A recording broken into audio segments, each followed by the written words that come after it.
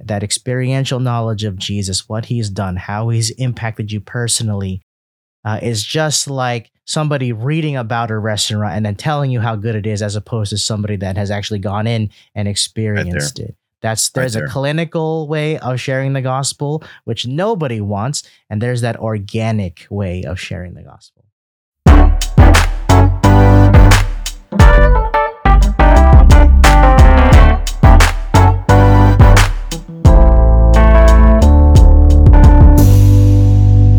Welcome to another episode of Pass the Baton Podcast, passing on what's been passed on to us, a podcast about life, ministry, and everything in between. My name is Tom, and here is my co-host. I am John. And today we are going to be talking about how do we share your faith, right? And so as we get into this discussion, this is a question that many Christians will often ask. How do I share my faith with my friend? In fact, that was a question that we received here for this to discuss on this podcast. But let's go a little bit broader. How do we just share our faith in general? So, John, how about you kick us off here with just a very basic, how would you answer this question if somebody comes to you and say, "Hey, Pastor, how do I share my faith?" Okay, well, I think it's a very good question that I'm pretty sure that we can wax eloquent on it for a while. But let me ask you this. Let me answer that question with a question. How do you share your favorite food with somebody? And actually, even deeper than that, why would you feel it necessary to share what your favorite dish is with somebody? Is it possible that because it's so good that it was such an amazing culinary experience that you want somebody else to taste it, to experience it? I would start there with motivation. What motivates you? You have to start there. Why share anything? Why share your favorite color? Why share a conversation? It really boils down to the basic. What's your intrinsic motivation to share? And I think that's a great place to start off with, because the first thing when you said that, my mind goes to Pigeon Forge, because there's a restaurant that we go to and we have taken many of our friends to because we love the restaurant. And I always get nervous when I share that restaurant. So are they going to like it and stuff like this? Yeah. But I've shared it with family. I've shared it with friends. And so far at this point, everybody has liked it.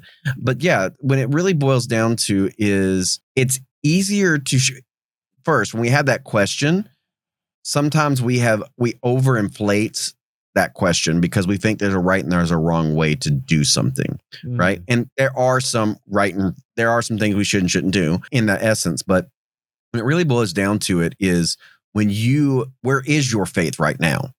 It's much harder to share something that you're not passionate about. Yes. Right.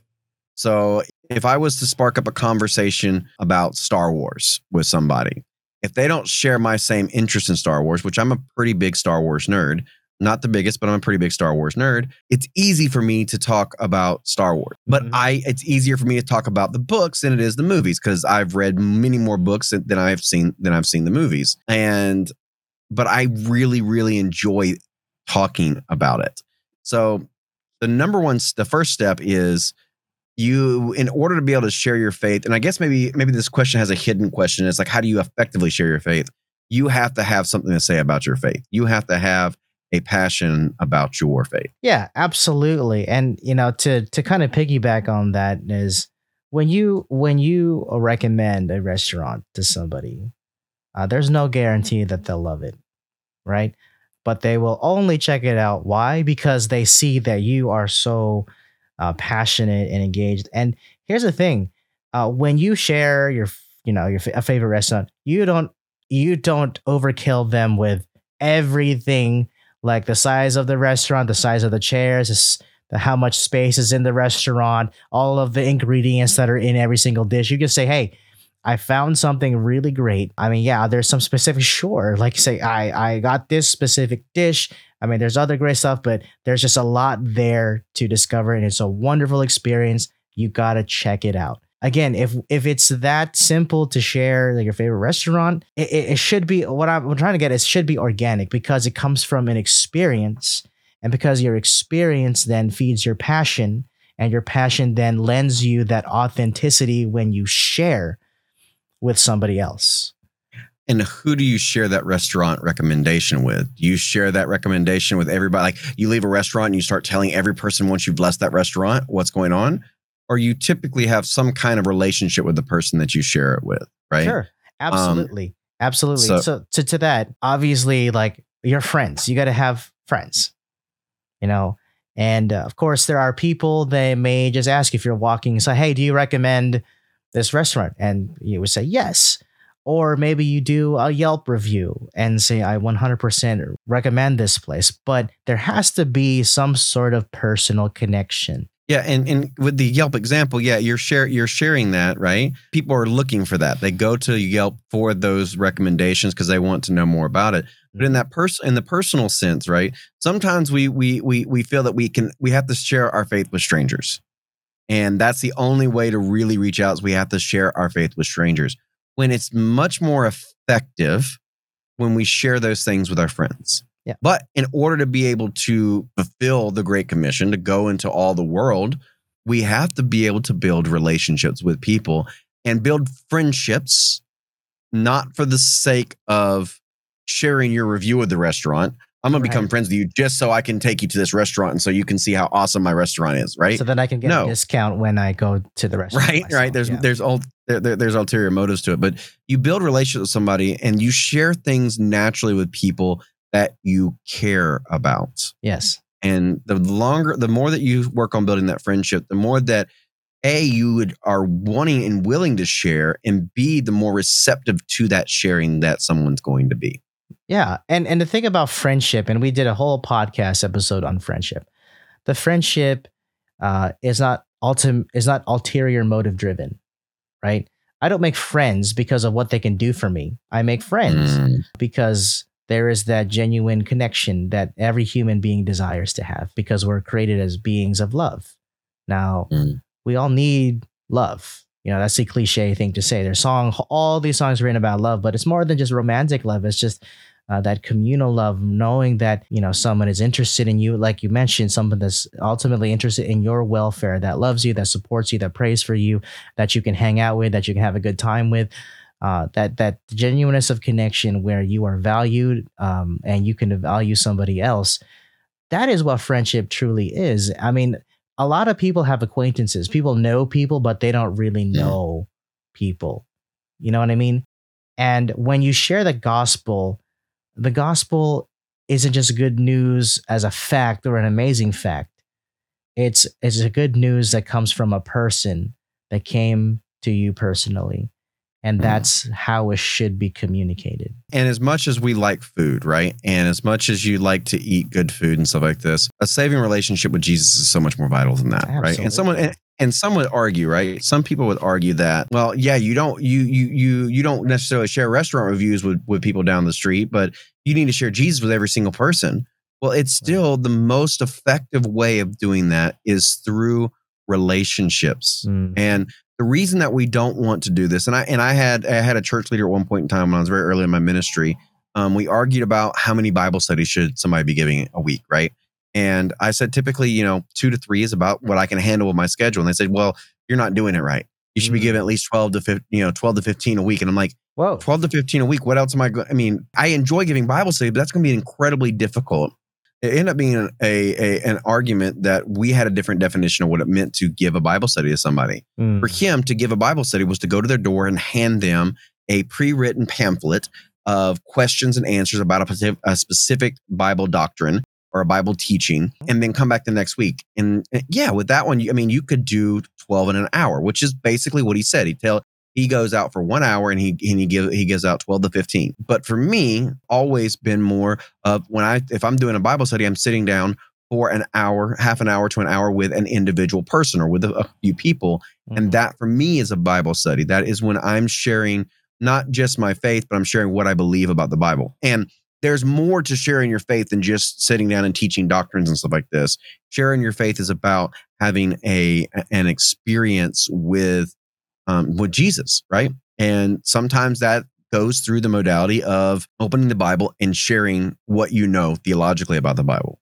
Yeah. But in other cases, it's just sharing what Jesus has done for you. Go ahead. Yeah, and the thing is, I think that it's also important to have gospel clarity. Mm. Like, you have to know what it is that you are sharing. I mean, it's a very broad to say good news, but what does that mean? The good news of Jesus, right? His life, his death and his resurrection and his current ministry. That's good news. Good news is also how he has changed your heart. You used to be this way, but you're no longer this way. Mm. How God has made you better at life and has shared that abundant life. There's a lot that encompasses the gospel, just like a dish. I know we keep referring back to a dish. Pastor Tom and I love to eat. Um, there's different taste buds that it hits, right? And it you experience it in a different ways, and that's why it's not just enough to share biblical, like what's in the scripture, and that's absolutely important. But you know everything in scripture, but if you haven't had that experiential knowledge of God, that experiential knowledge of Jesus, what he's done, how he's impacted you personally, is just like somebody reading about a restaurant and then telling you how good it is, as opposed to somebody that has actually gone in and experienced it. There's a clinical way of sharing the gospel, which nobody wants, and there's that organic way of sharing the gospel. Yeah, man, you hit that so on the head. Is you have an experience, right? And there's one thing, like if you go to a restaurant once and you had a really good experience, you recommend that. But you go to a restaurant that you frequent, that you bring all your friends to, because you've had not just a single experience, but you've had an in-depth experience, and you can share different aspects of that, right? Mm. You know, Pastor John and I may go to a restaurant, go to the same restaurant, and then we go and tell one of our friends about it. But we tell them the different things that appeals to us, right? We don't sit down and say, well, we have to talk about, you know, how they grind their own wheat and how they make their own plates, or how they do their own whatever, which the restaurant I was talking to you earlier, they do that. But that may not be something that appeals to somebody else. That may be an aspect of that. And so you share the things that are really important to you, and aspects of the gospel that have changed your life, right? There's the big gospel, right? There's the idea that Jesus died for a sinner such as me. I may have life, you know. Yes. But there's different doctrines and there's different teachings that affect people in different ways, right? Mm-hmm. And so for me, like, I'm just to give an example, you know, as a Seventh-day Adventist, the Sabbath is something that's incredibly important to us theologically. But the Sabbath is more than just a theological statement for me. The Sabbath is a doctrine that I absolutely love, because I tend to overdo myself. I tend to overwork. I tend to overthink. And there's something about not only giving my brain permission to rest and stop and slow down and to have that intentional time with God. There's something that about taking time away out of my regular schedule to do certain things, right? To go to church and worship, and not just because I'm the pastor and I'm required to be there. There's something about that, just taking a break and stopping, that's life-giving for me. And so I will often share with people about that specific aspect, because it's one that touches me very, very deeply. And it's one that I get rejuvenated by. And that's going to be different for every person. You know, there may be an aspect of your faith tradition, there may be an aspect of your understanding of scripture that is life-giving.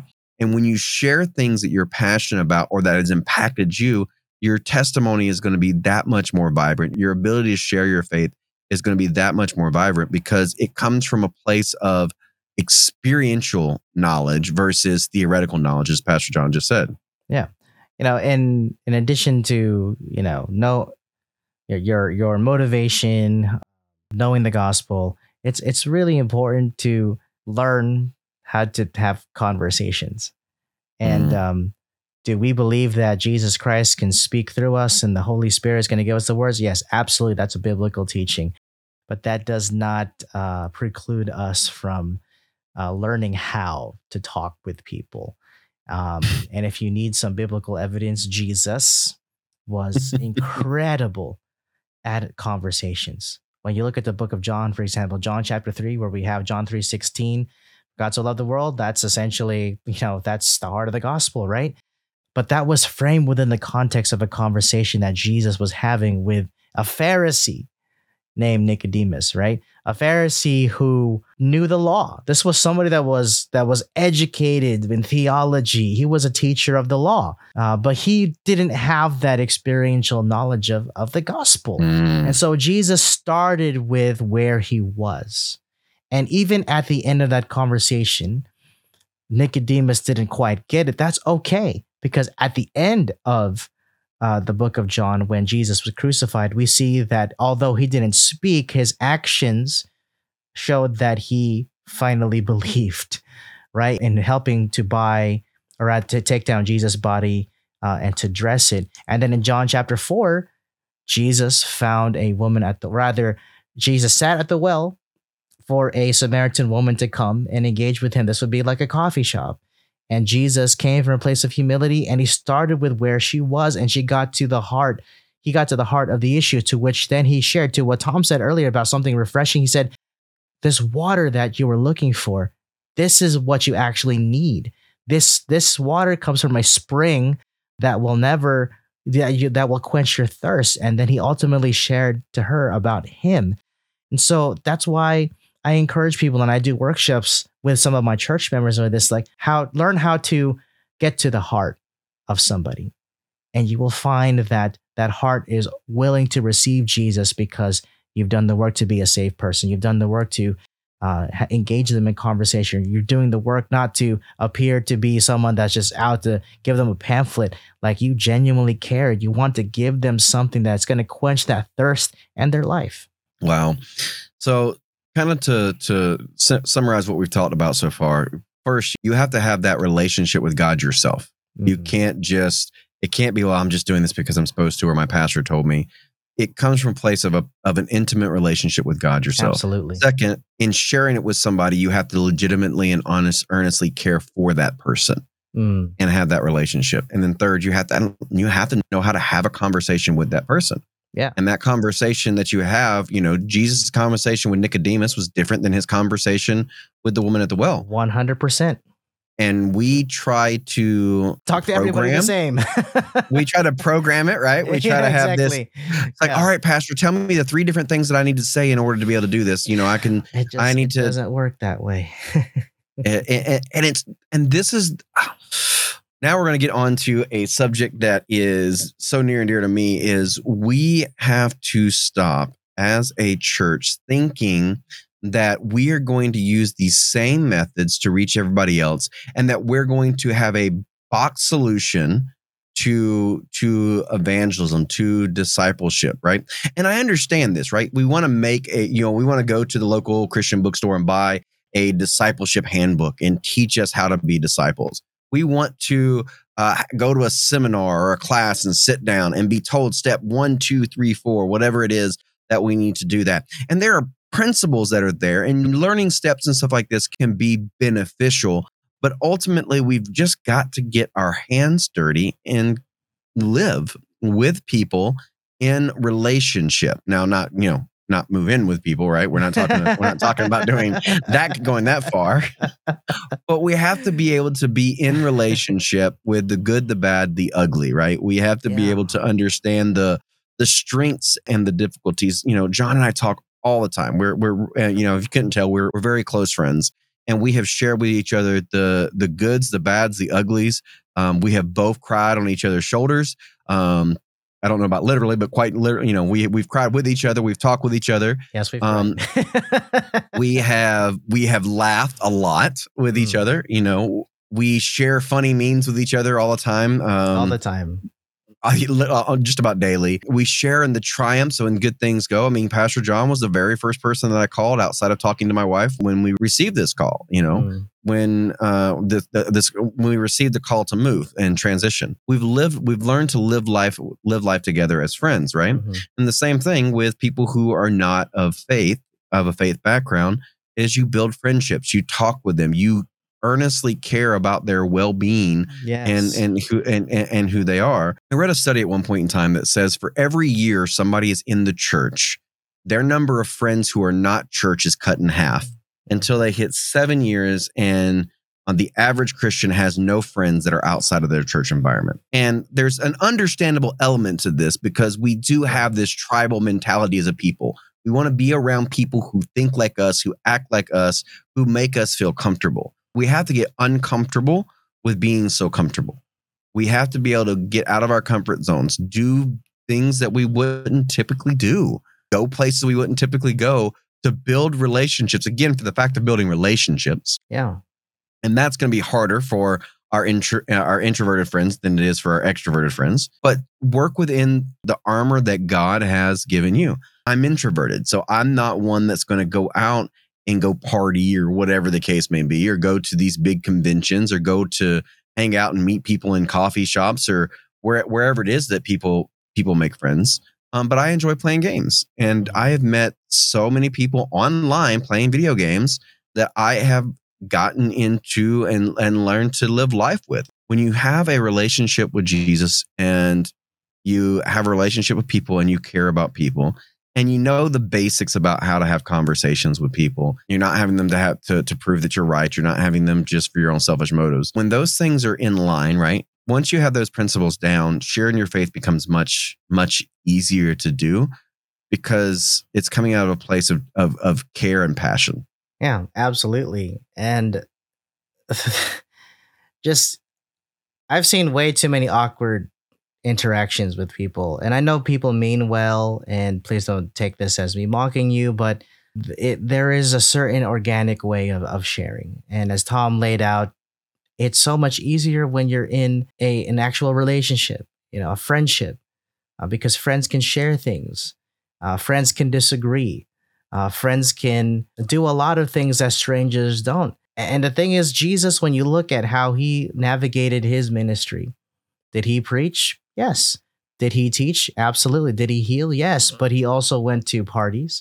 He went to weddings. He went into the homes of the Pharisees. He went into the homes of wealthy people. He hung out with people on the street. So Jesus was somebody that interacted with people.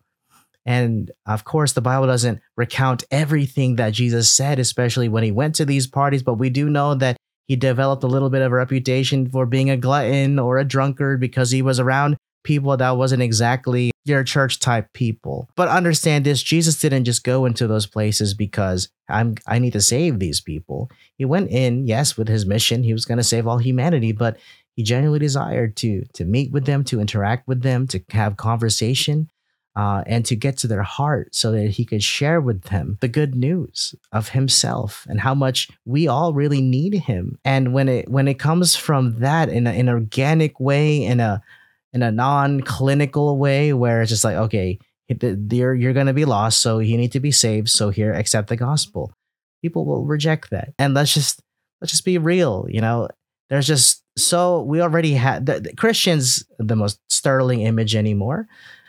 We can come with Christians are known as angry, as tyrannical, as controlling. And if you come at people with this mindset of I'm up here and you're down here, and I'm going to give you something that you need to lift you up to where I am, you're already going to start on the wrong foot. Take Jesus' example, like with a woman at the well. Sit down at a well, ask for help. Help me understand where you are. Walk me through your life. Help me understand what you are truly desiring. And let me tell you, I got something that I want to share with you that is just going to blow your mind. And so when we present it that way, as opposed to, well, you're gonna go to hell if I don't give this to you. Again, you check your motivation. It's just like, this is the greatest gift that I've ever received. And the great thing is I can share it with everybody. It doesn't get exhausted. It doesn't get wasted. And here, this is just something great. I mean, I'm getting passionate just talking about this. And of course, you have to let them direct the conversations, just if that makes sense. Don't come in and just say, okay, that's great what you're saying. I know I asked you how your day was going, but let me tell you about Jesus. No, let them lead the conversation. This is like just, a practical thing. Let them lead the conversation. And once there's an opening, take it. When the door opens and they invite you in, go ahead and walk in. Don't barge in, don't kick in, because even Jesus, we know this in Revelation, behold, I am at the door knocking. And if you open, I will come inside and sup with you. So Jesus himself is not a bad guest. He doesn't just kick open the door and say, hey, well, you need this or else you're going to die. No, he'll knock. And then when it's opened, he will come in. And I think that when we look at sharing the gospel in that way, where we knock, but we don't kick in a door, we don't go in through a window, we don't go in with false pretenses, we don't do a bait and switch. We simply knock on the door. Hey, here, we have something for you. If you let us in, I'll share. When we get access to the heart of people, that is the best time to share the gospel. That only comes when we have a relationship with Jesus ourselves and we allow the Spirit to have those conversations. It's nerve-wracking to go into a conversation and allow somebody else to have the lead, to allow them to share and not share just for an opportunity to respond, to truly listen. We can, that should be another episode, is how to listen, right? When we were in school, we actually had a class on how to listen to people, active listening skills. And from a theological standpoint, I remember Dr. Tilstra was the professor that taught that over several weeks in our intro ministry. We literally sat down and learned how to listen to people. So, and I felt like that was one of the most valuable things in that. And I struggle with it from time to time because I like to talk and I want to be right. And I want people to see how smart I am and tell me how great I am and stuff like this. But it's not effective in reaching people. In times past, if you were to share biblically what you believe and you were to make a logical argument that convicted the intellect, people would follow. But an intellectual decision without a heart decision, right, is not going to keep somebody. It's not. It's not. They're not going to. When I shared my vows with my wife, I was making an intellectual. I knew I was going into an intellectual, contractual relationship with her. I wasn't there for the contract. I was there because I wanted to live my life with this person whom I loved. And I was going into that contract because of my love, right? I was going into that intellectual sense because of my love. And that's when the gospel really, really changes lives. That's when the Bible says that if I be lifted up, Jesus says, if I be lifted up, I'll draw all men to myself, right? When we lift up Jesus and we do so from a place of the heart, when we do so from a place of deep connection, it becomes more realistic and it becomes more meaningful for people. So absolutely. And one last thing I want to add before we end our time here is just pray. Like that seems cliche, but pray. When we speak on behalf of God, we don't speak bereft of God. Meaning that if we want to have a godly conversation, we have to invite God into the conversation, right?